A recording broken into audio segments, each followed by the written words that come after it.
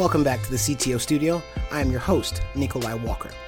Today, Etienne de Bruin, founder of 7 CTOs, and Ted Harrington, who's the executive partner of one of the world's leading security research and consulting firms, are going to be talking in depth today about hackers versus computer scientists. And we're going to start the show off by Etienne asking a very burning question of Mr. Harrington. Now, do you have a special hue light in the back there? Because it is too good to not say something about it. And if you want to see that hue, head over to 7 CTOs on YouTube. You know, we run IoT Village and a bunch of events, so we have all this professional grade event equipment, and so I'm like, yoink, I'm putting this in my home studio right now. Totally works, bro. Totally works. So what is that event? It's a thing that we run. It's called IoT Village, and it's essentially a hands-on hacking event. And so we bring all these people together and get a bunch of devices and you know, give people the opportunity to practice their skills of finding vulnerabilities in order to fix them. I couldn't sleep last night, and so I watched The Social Network and Mark Zuckerberg's scene where, you know, all the hackers or all the junior devs were hacking away, drinking and hacking and drinking and hacking. Is that what you guys do? It's not too far off. I'll tell you.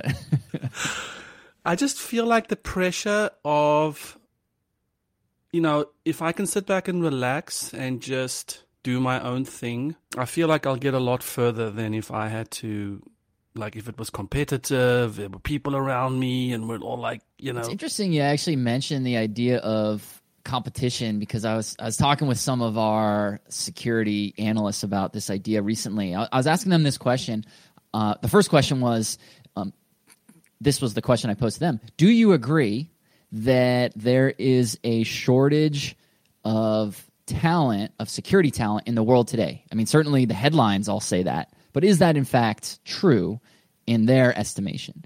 And it's much more nuanced of an answer than this, but generally yes. But it's not quite the scenario that the headlines point out. But in simplest terms, yes. But what was really interesting to me was then, as I was asking them, okay, well, why is that? You know, why is it that you all here work in a company like this and you all have this skill and the rest of the world wants this skill? Why is that demand not being met well enough? And there were many elements to the answer to that question, but one of the things that I thought was really interesting was this idea that they said, well, you know, many computer scientists aren't going to want to compete against other human beings, which in essence, that's what ethical hacking really is, right? You're trying to be more creative than the other person who's building the system. And most, I mean, I guess I don't want to generalize, but many computer scientists would prefer to compete against the constraints of the business and science and physics and like the constraints of what it means to build something, as opposed to compete against, am I more creative than the person I'm trying to keep out? And so that's sort of an interesting wiring to think about. That is gold. That is a very, very interesting, because just this week I was talking to a group of developers, and I was just once again shocked at how reluctant they are to answer questions, push in when they don't know something.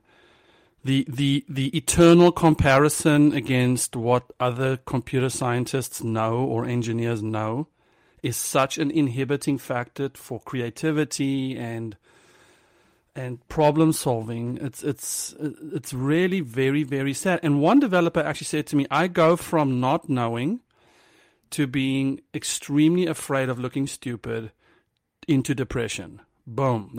He said that is my cycle. That's a sad cycle indeed.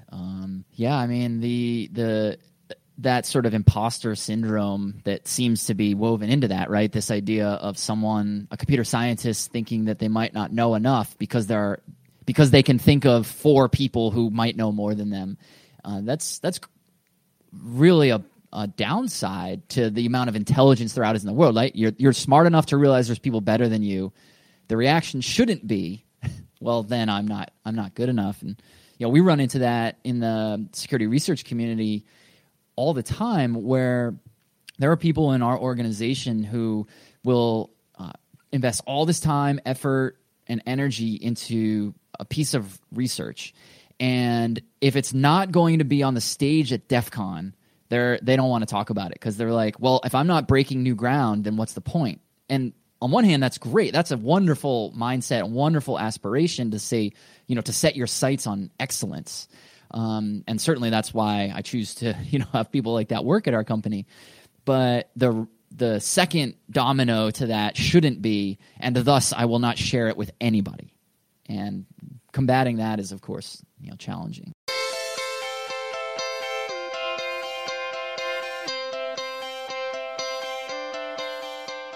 Thanks again for joining us here in the CTO studio. Big thank you to Etienne de Bruin, founder of 7 CTOs, for finding Ted Harrington, who's the executive partner of one of the world's leading security research and consulting firms, ISE, or Independent Security Evaluators. He's also the author of Hackable, which I'm going to pick up, which was written to help technology leaders, including especially CTOs, future CTOs, VPs of engineering, and lead developers better secure software. As always, we do encourage you to go pick up Ted's book, which is hackablebook.com. Also go to 7ctos.com and research securityevaluators.com.